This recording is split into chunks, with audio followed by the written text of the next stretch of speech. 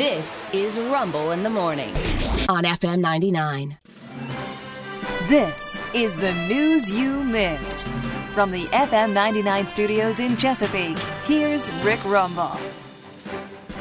Thank you, Kira O'Brien. Welcome once again to the news you missed. We start this morning in Washington. We start with a question. Who let the dogs out? The Bidens. Yeah, Commander, the Biden's German Shepherd is no longer living at the White House.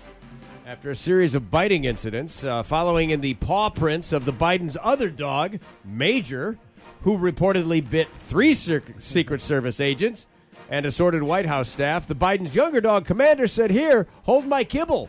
Reportedly bit 11 Secret Service agents, which, by the way, is 2 to 3 more than the number of Secret Service agents bitten by actor Kevin Spacey during the filming of House of Cards. His were thought to be, again, a playful nibble. Playful nibble. Yes, from Kevin Spacey pretending to be the president. Speaking of being shown the door in Washington, Speaker of the House Kevin McCarthy is no longer that.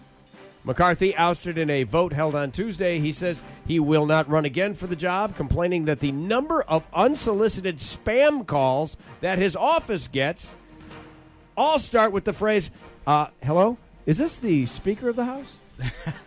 And then they go to, is the woman of the house there? Just not having it anymore. Hey, iPhone 15 users, hot enough for you? Ha ha! Yeah, Apple this week acknowledged that the new iPhone 15 can overheat during the initial loading and updating phase. This week, Apple released their first workaround. They're asking users to keep your phones turned off until after the first snowfall. Ah, okay. Yeah, they should be cooler then. Right. Our signs from the gods should be good at that point. Right. You can use your phone. From the world of nature, Fat Bear Week is in full swing. Now, if you're not familiar, Fat Bear Week is a fun online contest run by the National Park Service showcasing bears who are fattening up for hibernation, and then they ask you to vote for your favorite ones. Yeah. All right, it's very cute. Now, of course, the Park Service Fat Bear Week, not to be confused with a similar privately run venture that happens the week after Thanksgiving in San Francisco. Pick out your favorites, you big fat bear, you. Finally, this morning, maybe the biggest story of the week was the testing of the National Emergency Alert System. At 2:20 on Wednesday, all electronic devices received an alert tone, which, according to the Internet, activated the nanoparticles in your government-funded vaccine, thanks Trump, and we all became government zombies. Yep. Now, here, in case you didn't know, there is a difference between government zombies and regular zombies. Oh. Okay? As a government zombie, you just don't go out and start eating brains. There is a mountain of paperwork to fill out first.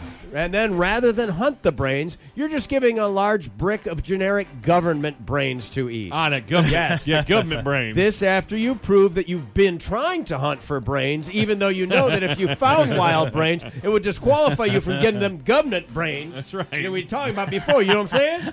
And right. could result in reduced benefit on your Women Independent Zombies card. Don't do it. It's a scam. It's a scam, the whole thing. Whole thing. Every week, stories of all kinds make up the news. So do I. For the news you missed here on FM 99, I'm Rick Rebel.